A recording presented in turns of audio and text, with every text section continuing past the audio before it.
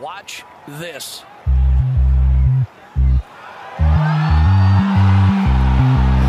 way!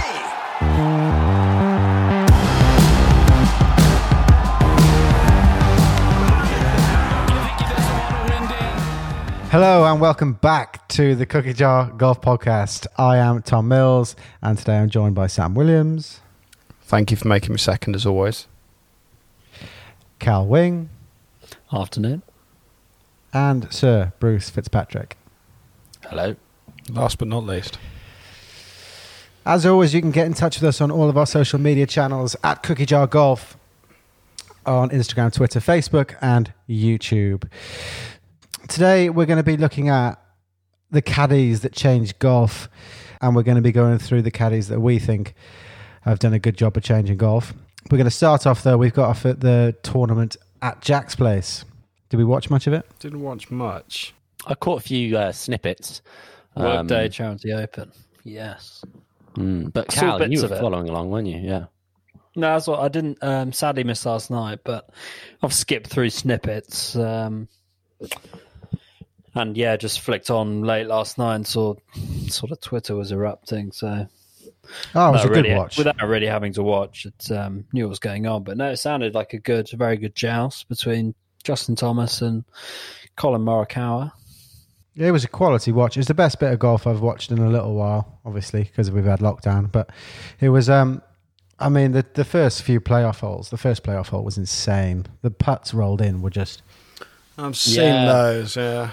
Well, they watched a second viewing as well on Sky. They offered a second viewing of it, which I caught the back end of yesterday, and it seemed like Morikawa just came out all guns blazing, just went nuts on the front nine, had a few birdies and an eagle, and then Thomas, who struggled early on, sort of lit the touch paper, as it were, halfway through his round and went on a rampage and eagled like 15, didn't he? But then dropped a couple shots coming in, and obviously that teed up a very exciting playoff, didn't it? Yeah, but the interesting thing about the playoff was they've both had proper nervy tee shots. Like Justin's completely sprayed his first tee shot into like the wilderness, Harrison Ford territory. And then Morikawa with an open fairway has just ducked it in the bunker. And then they both kind of hacked on, done as good as they can do, and then just drained these putts from another state. It's just unbelievable. JT's was a monster when I saw that. It was a huge putt. 50 foot. Longest putt he's made all season, I think. And what a time to do it on the first playoff hole. Bit of karma there that he didn't end up winning, because maybe this is a bit harsh, but he shouted quite loudly, didn't he? Yeah. Obviously, you can tell without the crowd being there, and he's just screamed. He was pumped, with wasn't he? Morikawa still to putt, and it's like, okay, I'm sure you're pumped up because you've just buried a 50-footer, but screaming and... How do you think we'd get on doing that at our local club? Like rolling in a 20-footer on 18 and giving it the... Come on! Yeah, you'd be out the door. You'd be out the door, wouldn't you? I don't think it'd go down too well, would it? I just don't think it's the done thing, is it? You'd be receiving words. Yeah, it's not the done thing, is it? I suspect that some players would get away with it a little bit on the normal tour schedule, because if you hold a 50-footer on the first playoff hole, the likelihood is you're in the, a major sort of PGA event, then you're going to have thousands of fans going nuts at the same time. Yeah. Whereas when there's a couple of cameramen and a few people wearing face masks, it kind of all of a sudden and you his just voice got a carries. little bit of this. Yeah, you just got a little bit of this in the background.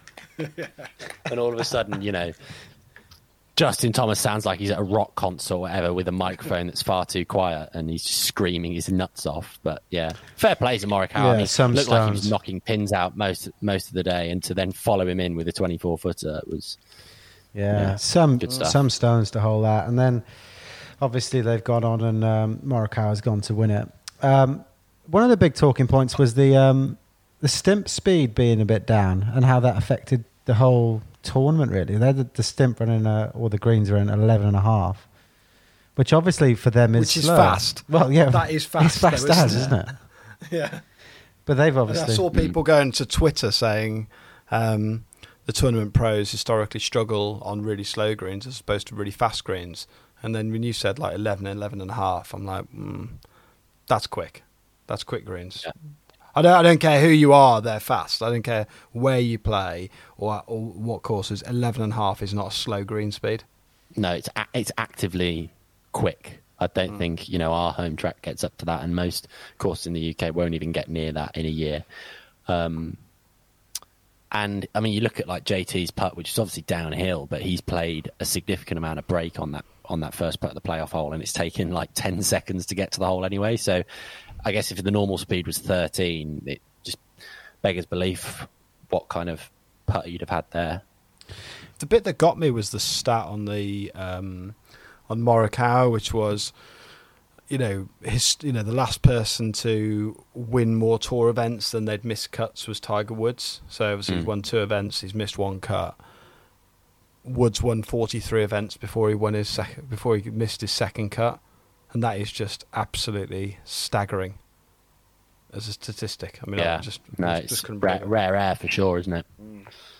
But we've had news of, obviously we've got to pay it lip service. Tiger's back next week. That'll be fun. Quite a few guys back next week, actually. They released sort of DeChambeau and Rory. But it's all because of the big man, isn't it? Boys. Kiz. Well, this week is officially sort of Jack's event rather than the Workday Charity Open, but you can see why in... Cole starts making the comeback. I think he might have got... Yeah, you've got him on speed dial, yeah, Cal. I think he might have got an invite this week, message saying he's heading over. Or... I think he's finished Too busy up on DJing. I think he warmed up on the Challenge Tour in Austria this week, and he's jetting over. He's finished top on the good blokes list, so he gets an invite. Exactly. That's a big win, by the way, for Mark Warren last night. That's a huge win, because he's been in the doldrums for a while, and that really gives him it's a monster-sized lifeline, that one right there. Yeah. But was that Challenge Tour or European Tour? It was a co-event, so it was European and Challenge Tour. Right. But it's a biggie for him. The prize fund was significantly chopped, though. I think the overall purse for the event was, I know it's only €500,000. Yeah, he won. Typically, they're a hell of a lot more. I think he won €55,000 for first spot. Yeah, that is crazy. I know. We're sitting there going, God, that's mental, isn't it? How that's nothing for 4 days golf, and travel and accommodation and when you think about it, exactly, like, I mean, there's a lot of people who've got a lot of skin in the game traveling out there in uncertain times, and it isn't a massive prize check considering that's a European Tour event. But I don't know. Morikawa's picked up like what, $1 million probably? At least. Yeah, maybe not that much because the workday is not that much. But certainly the Memorial it'd be one $1 million pick up instead of 1.2 million probably. But How do you think? Right. How do you think they're managing to sustain these purses when they're not having a single person walk through the door? I mean, something's got to give somewhere, though, hasn't it? Because the loss of revenue has got to be extreme. well, it's probably reflected in that prize fund as well. Exactly. Who's watching the Austrian? That's why. No, I'm talking about the prize PGA. fund's I know, dropped.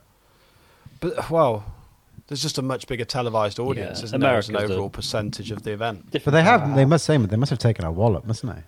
It's sad, and there are rumours on the grapevine that the European Tour is in quite a bit of difficulty at the moment, just because obviously, I guess by definition, it's a tour for a number of different countries, not one that is just based in America or primarily in America, and so the logistical challenges that are presented by COVID are far greater obstacles. But it's disconcerting to hear that it is struggling so much, and that so many players are being drawn across to America. Obviously, the latest news is Molinari's relocating to California because he wants to play an American schedule, and I guess I wouldn't be surprised if a lot of the other pros, like Matt Wallace, Tyrrell Hatton, have been over there and played over in the States since lockdown anyway.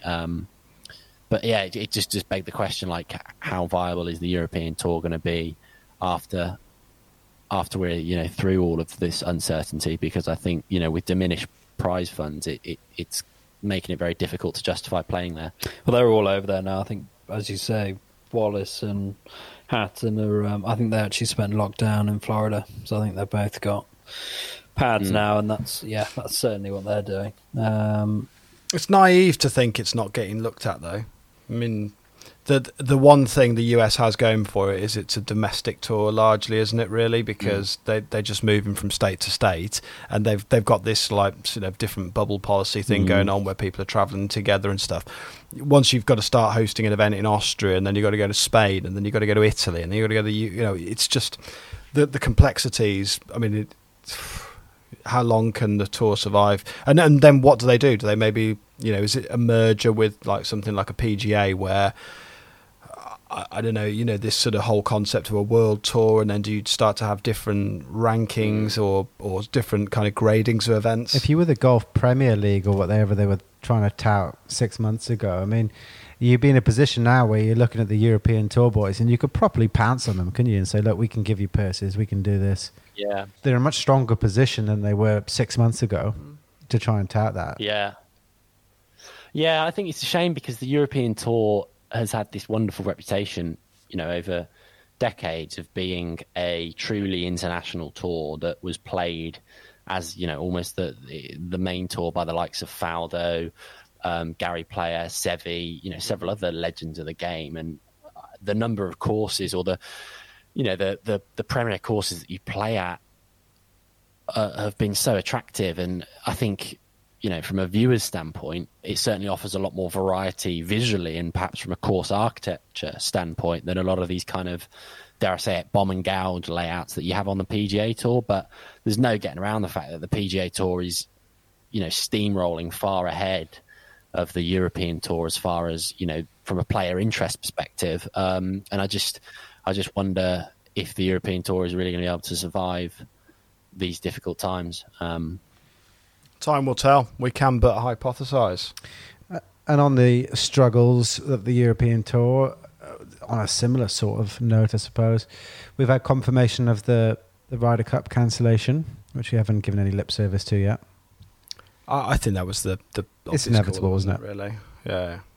Had to happen. Good call. We'll just have to wait. How you can run that without the spectacle of spectators is, yeah. It's just not going to work, is it? So, right decision. Yeah, exactly. Definitely. So, it's a shame we'll have to wait, but it is what it is. Back to even numbered years, or back to odd numbered years. Odd I should numbers. say. Yeah, back to odd numbered years. Nice one. So the large majority of this pod, we want to look at the caddies that changed the game, or the caddies that have had a huge impact on the sport. Sam, you've got some interesting. Well, it's a random idea, wasn't it?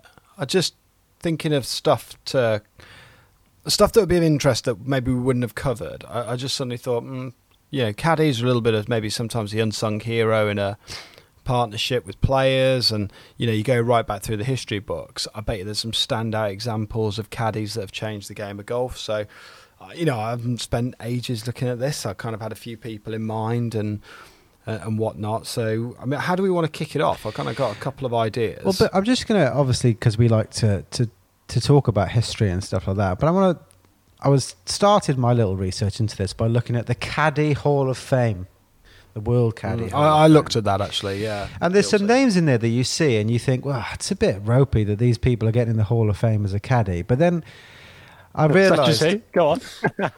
Okay, here comes a sweeping statement if I've ever heard one. No, on, Nils, who are we going to just damage our relationship with forever? I do like these moments. We've gone for fluff. No. Anyone? No. You'll understand where my point is now. Willie Park and Tom Morris, Gene Sarazen, were all put in as caddies. And I wonder whether it's because it's the I was thinking about why they're put in as caddies, but do we think it's because it's the pre-professional era? I think America has quite a... Yeah, it's got to be. And I also think America's constantly looking to endorse the caddy programs because they actually do a lot of good work in America. We don't have them over here, do we? But caddy programs in the States give people an opportunity to get scholarships, college education, better golf, and clearly it's been a big... So why would you not want to have people like that on the Hall of Fame and decorate them, considering the influence they've had on the game? But if you want to take down... Willie Park as part of your opening gambit, then... No. It's more like, why are they not in there as players? Why have they been put in as caddies? They're not in the World Golf Hall of Fame. It's the Caddy Hall of Fame. It's a completely separate Hall of Fame. That's the thing in America. You've got these Hall of Fames for everything. Well, you've got the sort of... Yeah, you've got the sort of local kind kind of supermarket Hall of Fame of Massachusetts, and then an equal one for butchers. I think it's nonsense. But there is a Caddy Hall of Fame, which is a really good example of where they've got a large number of caddies who they've decorated posthumously and otherwise. And bear with me on this one. So the Walk of Stars, or whatever it's called in Hollywood, is a physical thing that you can go and see. Is the Hall of Fame a physical thing? Anyone? Is that a serious question, or Is it? Can you go to a Hall of Fame and see? are you expecting like a corridor where you can walk along and they'll have like a picture? Probably Like Like a museum, essentially. like something out of Great museum, Gatsby? Yeah. Okay. There'll be a USGA museum. So let's kick this off with the early caddies then. Who's got an early caddy they want to talk about that feels like they've changed the game? I don't mind jumping in and just throwing one of mine in. So this was a name I'd read a little bit sort of in various different books, but never in any detail. So I'd always seen his name sort of pop up in and around the 30s, 40s, 50s, 60s as a name, but then not. And then when I saw him on the Caddy Hall of Fame, I thought, let's do a bit of research. So I don't know what everyone knows about Fred Corcoran. Very little. I'm looking at three blank faces here. So Fred was essentially referred to as Mr. Golf across the professional scene in kind of certainly towards the end of his career, 50s, 60s, 70s. Let me just run you through a little bit about his bio. So he started his quote-unquote career at the age of 9. So he was a caddy at Belmont, and he begun caddying for Francis Ouimet and Alexa Sterling, I think kind of on a fairly casual basis. And then by the age of 12, managed to get himself to the Caddy Master. So at the age of 12, he's managed to land himself some sort of, whether it's full-time employment or sort of intern gig at the Massachusetts Golf Association. And quite quickly, this is where he's had his biggest legacy on the game, you could argue. So he's devised an idea for tournaments where you use coloured crayons for the leaderboards, and that allows the media to keep up with scoring. So, you know, at a young age, he's come up with this notion of kind of over par, under par, even, using colours and kind of being able to keep the media up to speed. So he's clearly someone who's massively passionate about the game, but he's still at a very young age. And then he goes off to work down at Pinehurst. So he's the assistant secretary of golf, working sort of almost underneath Donald Ross at Pinehurst, which, you know, even from the time it opened in kind of the early 1900s was a, you know, hugely celebrated place. And then you read the record books and it says, right, after that, his career started to take off. So he became the tournament director for the PGA. He was one of the first proper sort of agents in the game. So he represented Sam Snead, Babe Zaharias, Seve Ballesteros, Tom Weiskopf, Tony Lima, throughout his career. And you just think, wow, like the span of just the years that kind of covers. He helped found the World Cup of Golf. So he essentially took the dwindling Canada Cup as it was and kind of helped bring players like Seve and Gary Player to a world stage there. And Bruce kind of talking earlier about the European Tour. And he had a massive, massive impact on the LPGA. So post World War II, the LPGA had kind of got some events going, 1945 through 1950, but then he put it on a much more official footing. So he used his expertise as essentially the PGA tournament director through the 1930s, replicated that with the LPGA, partnering with people like Wilson Sporting Goods and some other clothing manufacturers, and actually got sizable prize purses running. I mean, there is so much depth to this guy. I was like, how on earth I didn't know about him was beyond belief. I'd never heard of him until you mentioned it, yeah. In 10 years as a tournament director through the 1930s on the PGA, he took the purses from 150k to 750k, 10 years flat. Now, granted, that's probably coming out the back end of the Great Depression in the US, but that's still some serious accomplishment.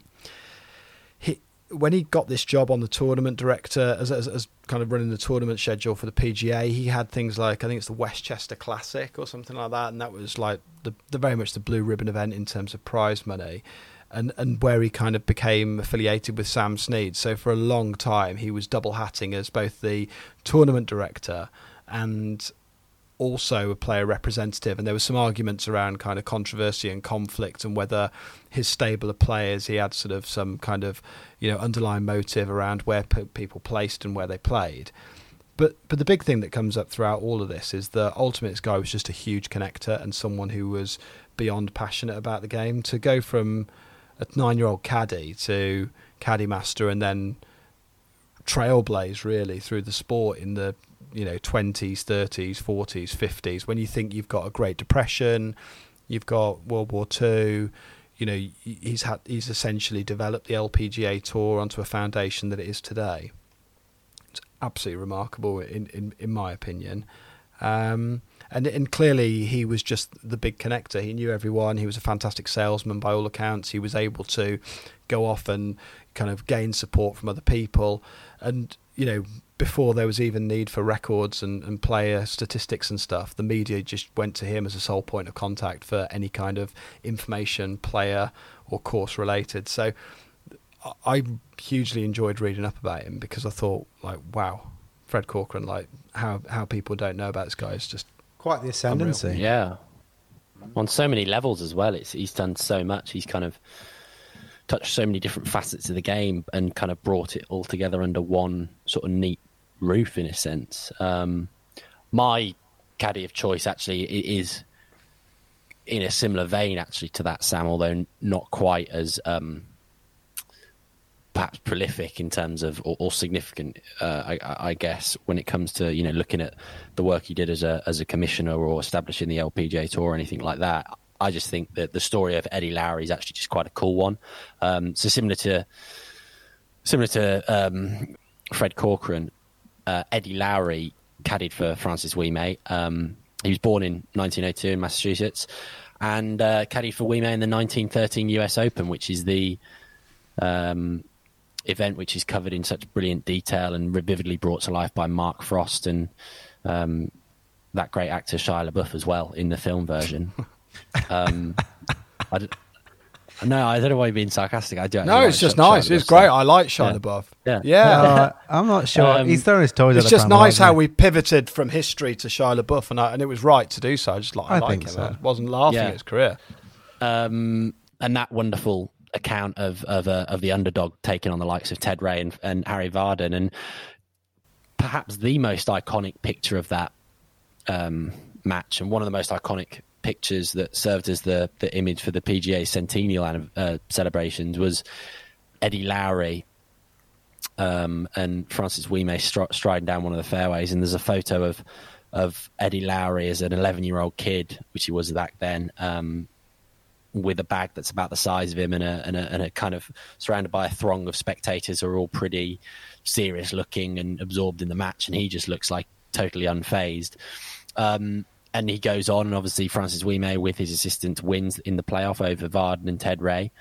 And then Eddie Lowry actually moves, you know, to the West Coast. He moves over to San Francisco. He becomes a very successful businessman, fantastically wealthy through car dealerships and other business ventures. And he basically becomes a kind of supportive enabler of amateurs who back then were still seen as kind of equally competitive with the professionals of the day. And the two amateurs in particular who he supports are Ken Venturi and Harvey Ward. Ken Venturi goes on to win the 1964 US Open, and Harvey Ward is this maverick figure who won the US Amateur in 1955 and 1956, but really I think it's the tale of a tortured genius in Ward's case. He's someone who really should have won a lot more. And basically there's a story of Eddie Lowry at a dinner party out in California, and he's boasting about, you know, two friends of his or two people he's supporting are being the best amateurs, and no one in the game could beat them. And another businessman goes out the room and says, well, I've actually just had a call with a couple of friends of mine, and these two guys will give Ward and Venturi a good run for their money, I think. And Eddie Lowry says, yeah, sure, like whoever, just fix it up and we'll get the match sorted. So the guy makes another phone call and comes back into the room 5 minutes later and says, yeah, sure. So I've got Ben Hogan and Byron Nelson. And Eddie Lowry, I imagine at that point thought, well, this is going to be a difficult bet for me to win. I've kind of talked myself into this Tasty. one, but I got to go. got to go through with it. Enormous sort of anticipation for this match, which they thought was going to be played at Pebble Beach. So there was a huge crowd that gathered at Pebble the following day or following week, whenever it was. And actually, they'd gone down the road to Cypress Point.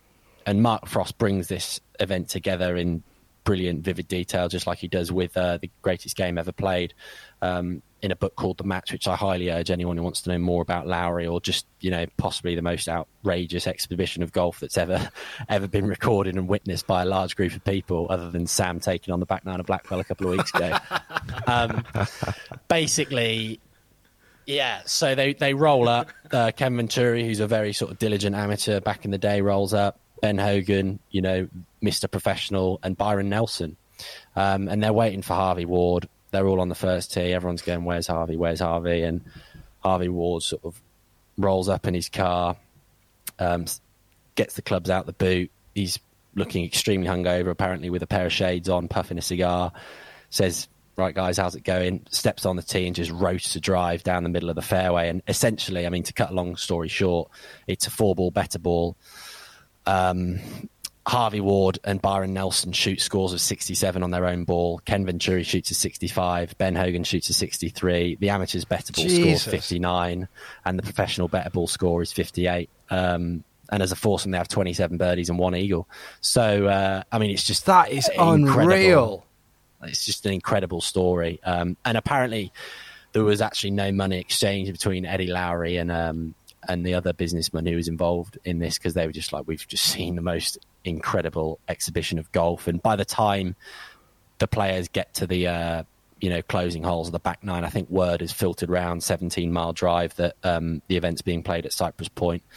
And the crowd's obviously moved over from Pebble Beach by this point, and apparently there's thousands of people there who are just in awe at this display of ball striking that they witnessed. And it's all really enabled by Eddie Lowry, and that's the story of this guy who's a caddy, just thoroughly passionate about the game, goes on to support these two incredible amateurs. And in some sense, it's a bit of a shame, because Ken Venturi was asked in his later years, who was the best player he'd ever seen play, and he said Harvey Ward, hands down Harvey Ward. And Venturi had played with Jack Nicklaus at this point, and they said, well, was Harvey Ward even better than Jack, Ken? And he said, yeah, Harvey Ward would wipe the floor with him, which is obviously a pretty outrageous statement to make, given the illustrious career that the Golden Bear had. But it's just an incredible tale of sort of, prodigious talent and amateur sportsmanship, and a little bit of a bet on the side. So he was my caddy of choice. Well done, Bruce. Well researched. Yeah, that is good. The obvious question in my head is, why do they not have? Why was that never almost sort of like taken forward? It's like, we're going to do this more often. Wouldn't it be great to see maybe whether it's like the British Open and the Open and US Open, and maybe the British Am and the US Am winners taking each other on in some form of exhibition match? Obviously we know the answers, cash and gets in the way of a tight schedule. But that, when you think about how good that must have been to see. Yeah, watching 4 of the best players in the world, and obviously Hogan, and one of the best courses in the world as well. Yeah, well, Hogan by this point has reached as close to golfing immortality as he possibly can. He's won 3 majors in 1953. The only reason he couldn't win the PGA is because it was being played at the same time as the Open in Carnoustie, I think, which was the only time he played the Open, and he won it. So he won it. The match took place 3 years later, I think, in 56. So Ben Hogan still knows how to get the ball around, put it that way. And you've just got these two sort of whippersnapper amateurs who are incredible players in their own rights. And Harvey Ward is, he wins the US Amateur the year he won the US Amateur, I think the year before. It's just it's just a pretty cool story that is almost made cooler by the fact that people actually don't know that much about it, and there's a sort of awe of secrecy and gambling associated with it. It sounds far better than the match between Tiger and Phil at Shadow Creek a couple of years ago, put it that way. Well, so moving up the timescale to the sort of late 50s, early 60s, we're going to Augusta and Augusta National Golf Club. I'm going to talk about Carl Jackson, who's a lifelong caddy at Augusta National, which, I mean, considering most caddies will travel the world and stick with one player, actually just to be based at one club your whole career is, I think, is pretty cool. Certainly goes against the system. Yeah, I mean, Carl began caddying at 11 years old, Augusta. He had his first Masters tournament, age 14, which pretty much includes the likes of basically carrying like Gary Player's bag, and which is pretty nuts. But what a great start! I mean, that's pretty awesome in my mind. But even more impressive, can any of you guess who? I'm sure some of you might have read, but who did he caddy for pretty much the majority of his career?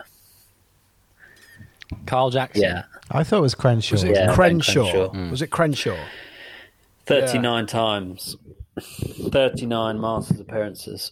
Essentially, he's caddied for Ben Crenshaw, and he's had 50. Well, the Masters you had to use a club caddy, didn't you? Initially, in the mid-80s. So back in the day, you couldn't take your own caddy. Correct. There was a very nice piece on Sky on it the other day, wasn't there? Yeah, there was. Yeah, It was lovely. fitted into their documentary quite well. So I mean, yeah, in total, 54 Masters appearances as a caddy. Pretty phenomenal, and he won twice with Crenshaw, which is pretty cool. And he gone on to set up various Including foundations including that very emotional victory he had. It was in the early 90s when Harvey Pennick had just passed away a couple of weeks famous prior. photo of Crenshaw sort of breaking down on Carl's shoulder. Goosebumps. Yeah. That's incredible. 54 Masters. Oh, that's insane. Right. But yeah, he's based just around the corner and absolutely loves it. And apart from that, Did he ever move and caddy for so no, like Ben Crenshaw at other events? no. Did he always just stay put? Always, Because there must have come a time. no, it must have been. I'm not sure whether it was frustrating for Ben Crenshaw, thinking, I've won 2 majors with this guy. It'd be quite cool to see what we can do out on the tour and the rest of the America and maybe around the world. But no, his feet were pretty firm at Augusta, and that's where he wanted to stay. And it's quite cool. I mean, considering, we've talked about it before, that Augusta's actually open, what is it, 6 months of the year? 9 months of the year? Yeah. Shuts in the summer, doesn't it? So not quite sure what he was doing outside of that. That was quite hard to find. But even so, the guy's, he's a 2-time major champion, as a caddy. But he's still filling his boots, I'm sure, or filled his boots before the winter. It's interesting that time though through the caddies. Like, I think there was a good one in the Golfers Journal talking about a guy called Iron Man Avery who caddied for Palmer, I think, didn't he? And it was the same sort of situation, and he used to get his massive paycheck when Palmer won, and then kind of just go and rinse it on just fast cars, fast girls and stuff for a few days, and then be absolutely flat broke. And it's just and this guy's a complete hero of the game locally, and yet there was nothing kind of until Palmer came back and anointed his headstone and everything, and so that it was kind of properly referenced, really. But I think sadly he's about mid-70s now, so I believe he's more or less called a day. I'm sure he's actually around there, whether it be caddy master or what have you now, or focusing on the training side, new guys coming through. But I don't think he's making any more Masters appearances.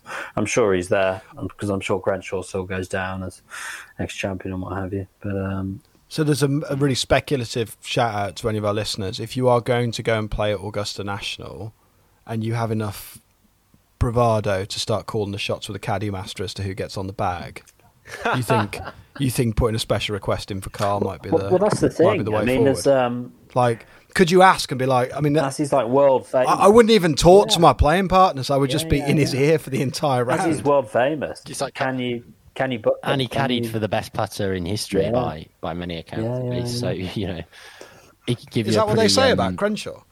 Oh yeah, his Central, putting His stroke little was blade putter was lethal. incredible. Yeah, I mean that's Carl Jackson's cool little story. I had a similar one. We'll skip through it fairly briefly. When I was looking at it, I did pull out Gary Player's caddy. So you mentioned there that he caddied for Gary Player at the Masters. And Rabbit. yeah, Alfred Rabbit Dyer. It was an interesting one. I sort of Hall of looked at him Famer. a little bit. Yeah, he was Controversial, you might say. So I think so, but then I looked into it in a bit more detail, and I thought it was. Long story short, he gets on Player's bag, I think, in 1972. He'd caddied for him about 10 years previously, and through another sort of chance encounter where he was sort of in the day, I think the loopers kind of got on the bus, went to the next venue, and then you'd pitch up and just try and get on someone's bag for the weekend, and that was what he was doing. And then he got into a conversation with Gary Player. Gary Player, I think at the time, had sent his current caddy back home, or his current caddy had gone back to South Africa for whatever reason. And he said, look, if you can, come and caddy for me at the World Series event next weekend, which he did, and then later went on to win. And Rabbit Dyer, sort of breaks records in '74 by being the first black non-South African caddy at the South African Open. And he's also the first black caddy at the Open at Lytham in '74. This guy's, he has presence. He's 6'5". He wears a straw hat on the course, and he is littered in jewellery. He's a cool cat. There's no getting away from it. And '74, massively controversial year, because that's where you've got this Gary Player. He's 6 shots in the lead, I think, going down 17th at Lytham. Pulls his shot left into sort of waist high rough. And they've got a huge crew looking for the ball, and players saying, look, let's get this on the 5-minute clock. And no one can find it. And then mysteriously the ball appears at about sort of 4 minutes 30, not by Rabbit Dyer, will add, by a marshal or a spectator. And then very quickly after, Player chops out, makes his 5, I think he did, or maybe 6, and goes on to win the tournament with that sort of famous left-handed jab off the side of the clubhouse. There's the rumour mill starts circulating that he's planted that ball there, and there's this apocryphal story that the ball is now sits in a safe at Royal Lytham Golf Club, which, fact or not fact, I would question whether or not that story would have come about had Player had a less infamous caddy, i.e. had a white caddy that no one would have actually paid a huge amount of attention to, and was there the whole attention around having the first black caddy at the Open in history. And I don't know, maybe that's more of an indication of the divide and bigotry at the time. Yeah, maybe. Like let's call it what it is. And I just thought he was a really interesting character because, Player obviously played through a period of time of apartheid, and there's hugely different views on this. There's like when he got into the World Golf Hall of Fame last year, there was a lot of people saying,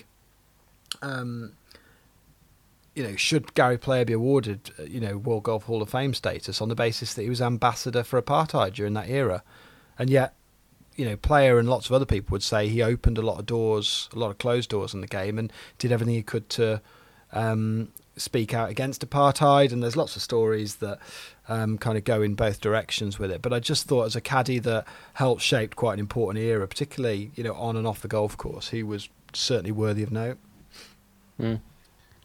Well, moving on nicely from the first black caddy, another first.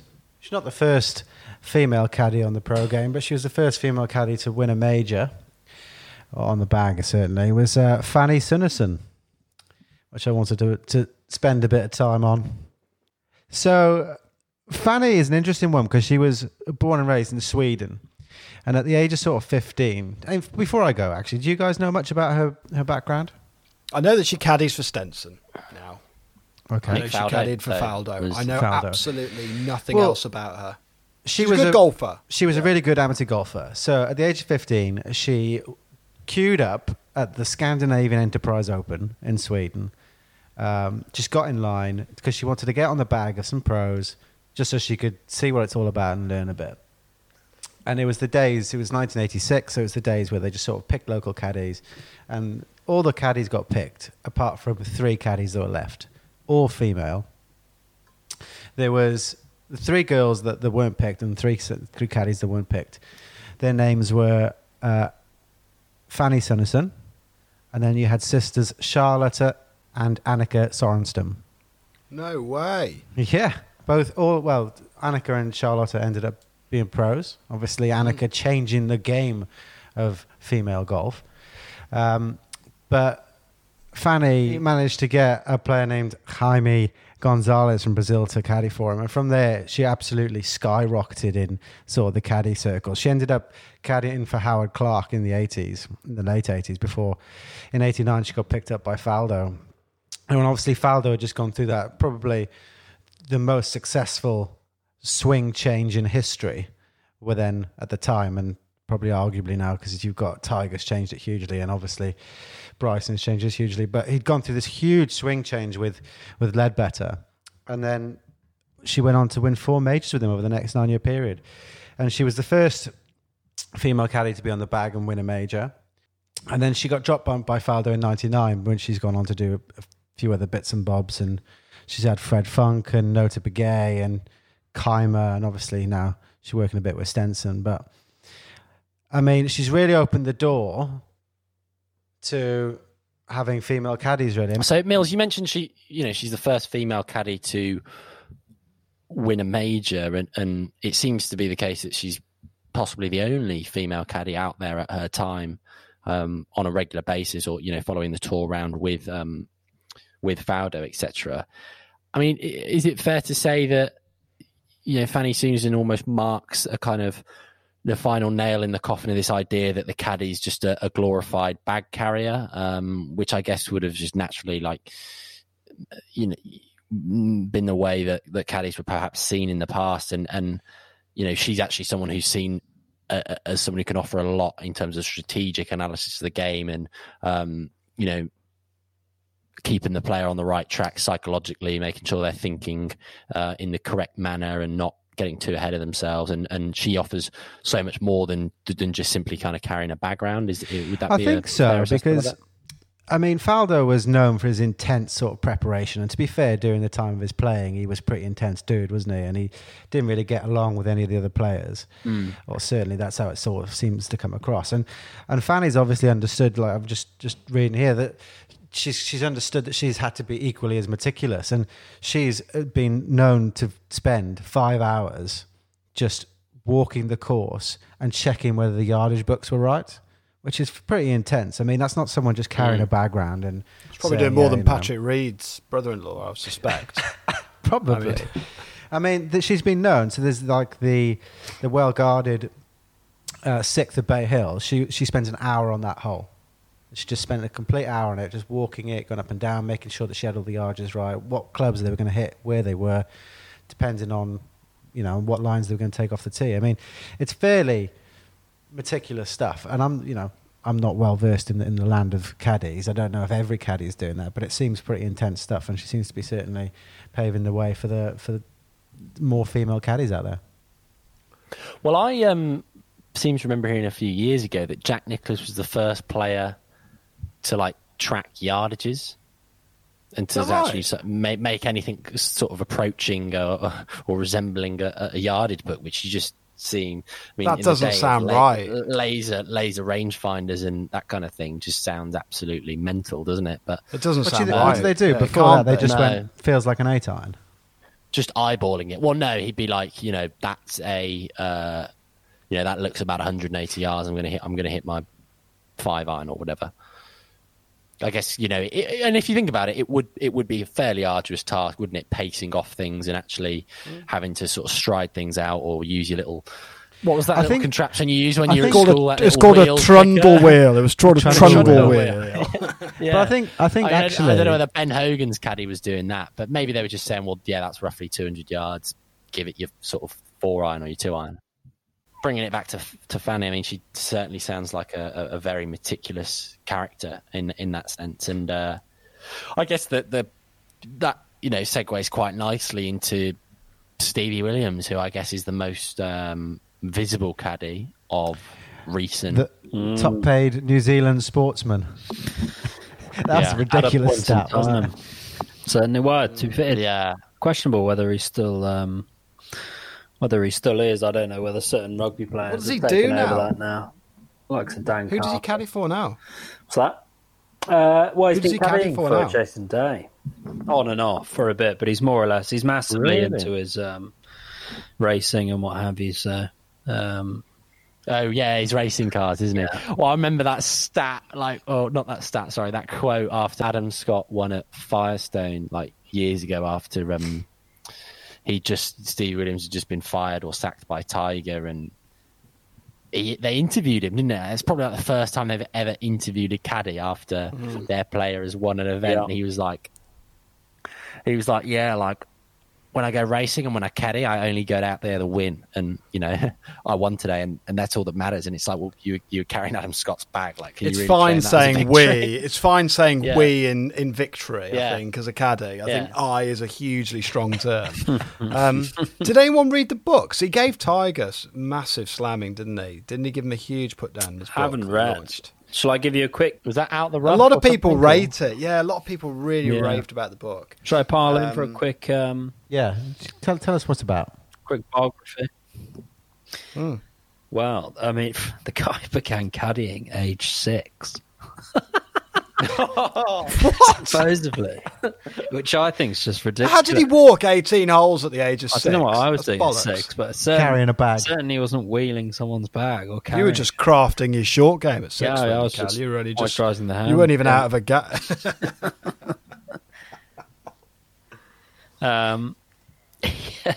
And supposedly caddying 36 holes by the age of 10. Strong game. I mean, This is the almost, case of a truth getting in the way of a good story, isn't it? Is It's this like, Steve's? Yeah, you know, are these did he Steve's walk own out of the words? womb with a tour bag on his shoulder by must any be, chance? and, it's almost abuse, that asking a child to go caddying age 6. Anyway, but he obviously had an absolute love affair with it, and even though he was a good player, he got down to a 2 handicap by the age of 13. But supposedly he enjoyed caddying more, so sort of dropped playing golf and went off caddying, and his big break came alongside Peter Thompson, age 13, in the New Zealand Open. He got on the bag of Peter Thompson, and that got him a few contacts and a bit of experience. And as soon as he was pretty much of age, which was more or less 16, then he could go off and do his own thing, headed over to Europe, and first picked up the bag of Ian Baker Finch. Gave him a run out, and he sort of made a bit of a name for himself. And then Greg Norman. 2 years later, Ian Baker Finch couldn't play golf. 2 years later, Ian Baker Finch couldn't actually play golf, and he quit. Exactly. And then Steve Got spotted by decided to go and psych out another player. So hang on, let's just walk this back a minute. Did he win the Open with Ian Baker Finch? No, I don't think Or so. in fact, Steve probably said he won the No, Open himself. But I think by that point, I think Norman had picked him up. So he's caddying for Greg Norman at this point. Good exit strategy, to be fair. That could have gone south quite rapidly if he'd have pressed on there.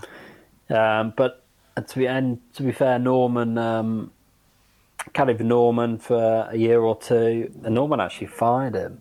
He said he was their relationship was getting too personal, and they were. Yeah, I think Norman was struggling to give him certain instructions because they had built quite a good friendship, and whether it was seen they were having too much fun or whatever.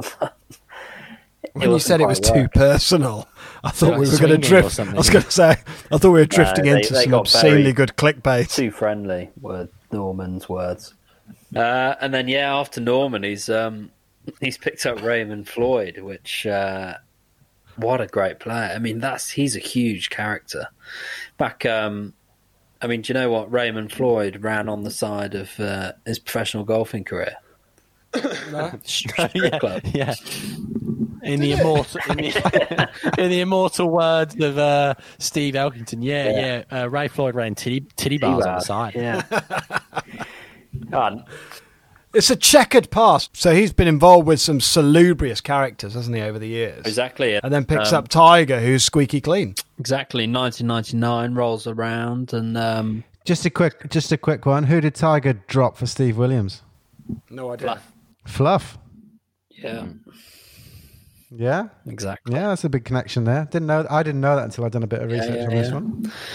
So in the year of 1999, Tiger's coach at the time, Butch, approached Williams about a job, and Tiger sort of gave him a quick interview and hired him on the spot.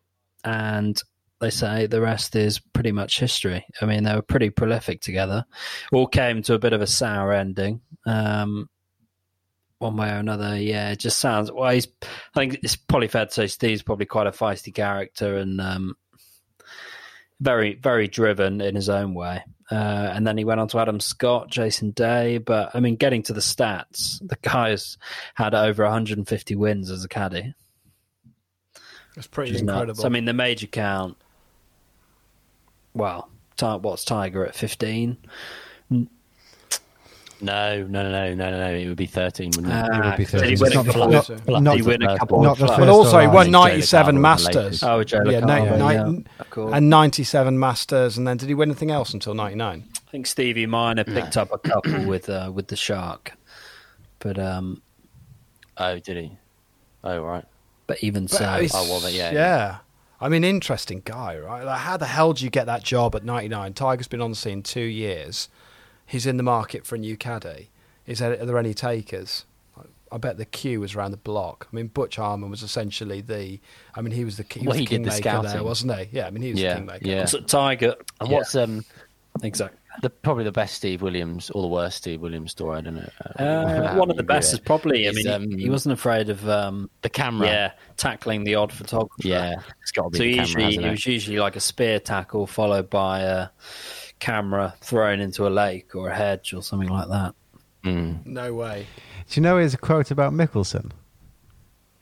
I wouldn't call him a great player because I hate the prick. Jesus. I mean, it's pretty intense stuff, isn't it? Well, but there was another great story where I think Tiger and Phil went and played an exhibition match out in Japan many years ago, and it was out in China. He went out to China. That was it, because apparently Phil was just laying it on thick at a press conference, just saying, "Yeah, I just absolutely love China. You know, want to come on holiday here with my family," just being totally disingenuous. Just saying, "I absolutely love Chinese food. Yeah, sushi's incredible." And Tiger and Steve apparently looking over, just being like, "This guy's just so disingenuous. It's unreal."